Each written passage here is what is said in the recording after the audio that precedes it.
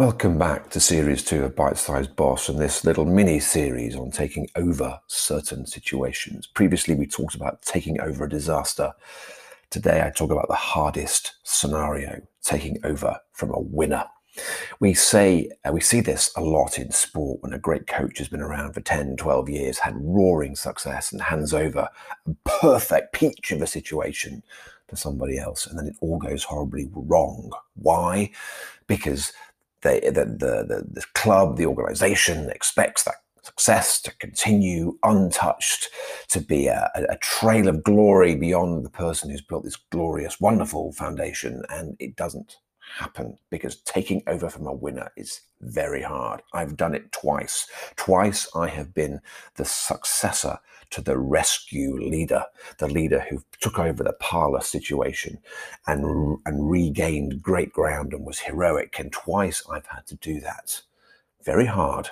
It needs real thought and consideration.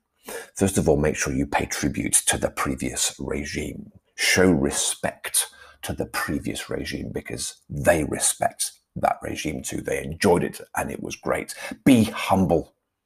Be humble and listen to what people say. Be humble and tease out the reasons to success and possibly the very rare, very hard to find areas of weakness.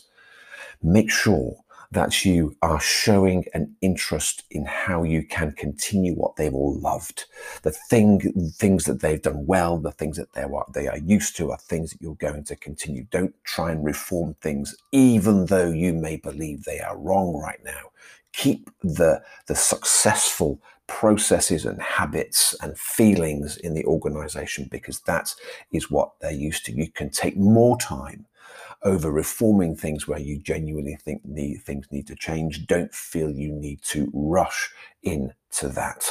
However, there's always things that you can do to be distinctive. I used to use the analogy of making the line on the graph continue to go steeper and higher into the future and building on the strong foundations, finding where the strengths are, finding where the opportunities can be taken with your team, and then teasing out the next successful natural evolutionary stage is the way to go. If you try and contrast too much, if you try and prove that you're an even better leader, if you try and do something which shows sour grapes about the past, doesn't work.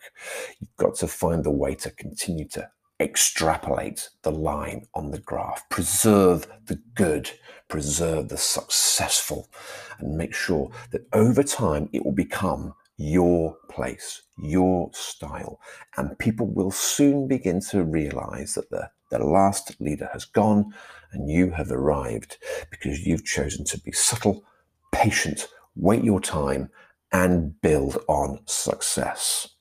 It's a tough one because you have to be very humble, as I say, and celebrate what happened in the past and take your time to make it your own.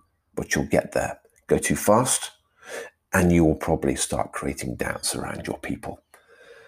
This has been Bite-Sized Boss talking about succession in organizations and how you take over from a strong leader. That might be your situation. Talk to me if you want me to advise about any things, and let's keep passing on these messages to other people because you may know people in these situations who need a bit of advice. Great to speak with you. Keep in touch.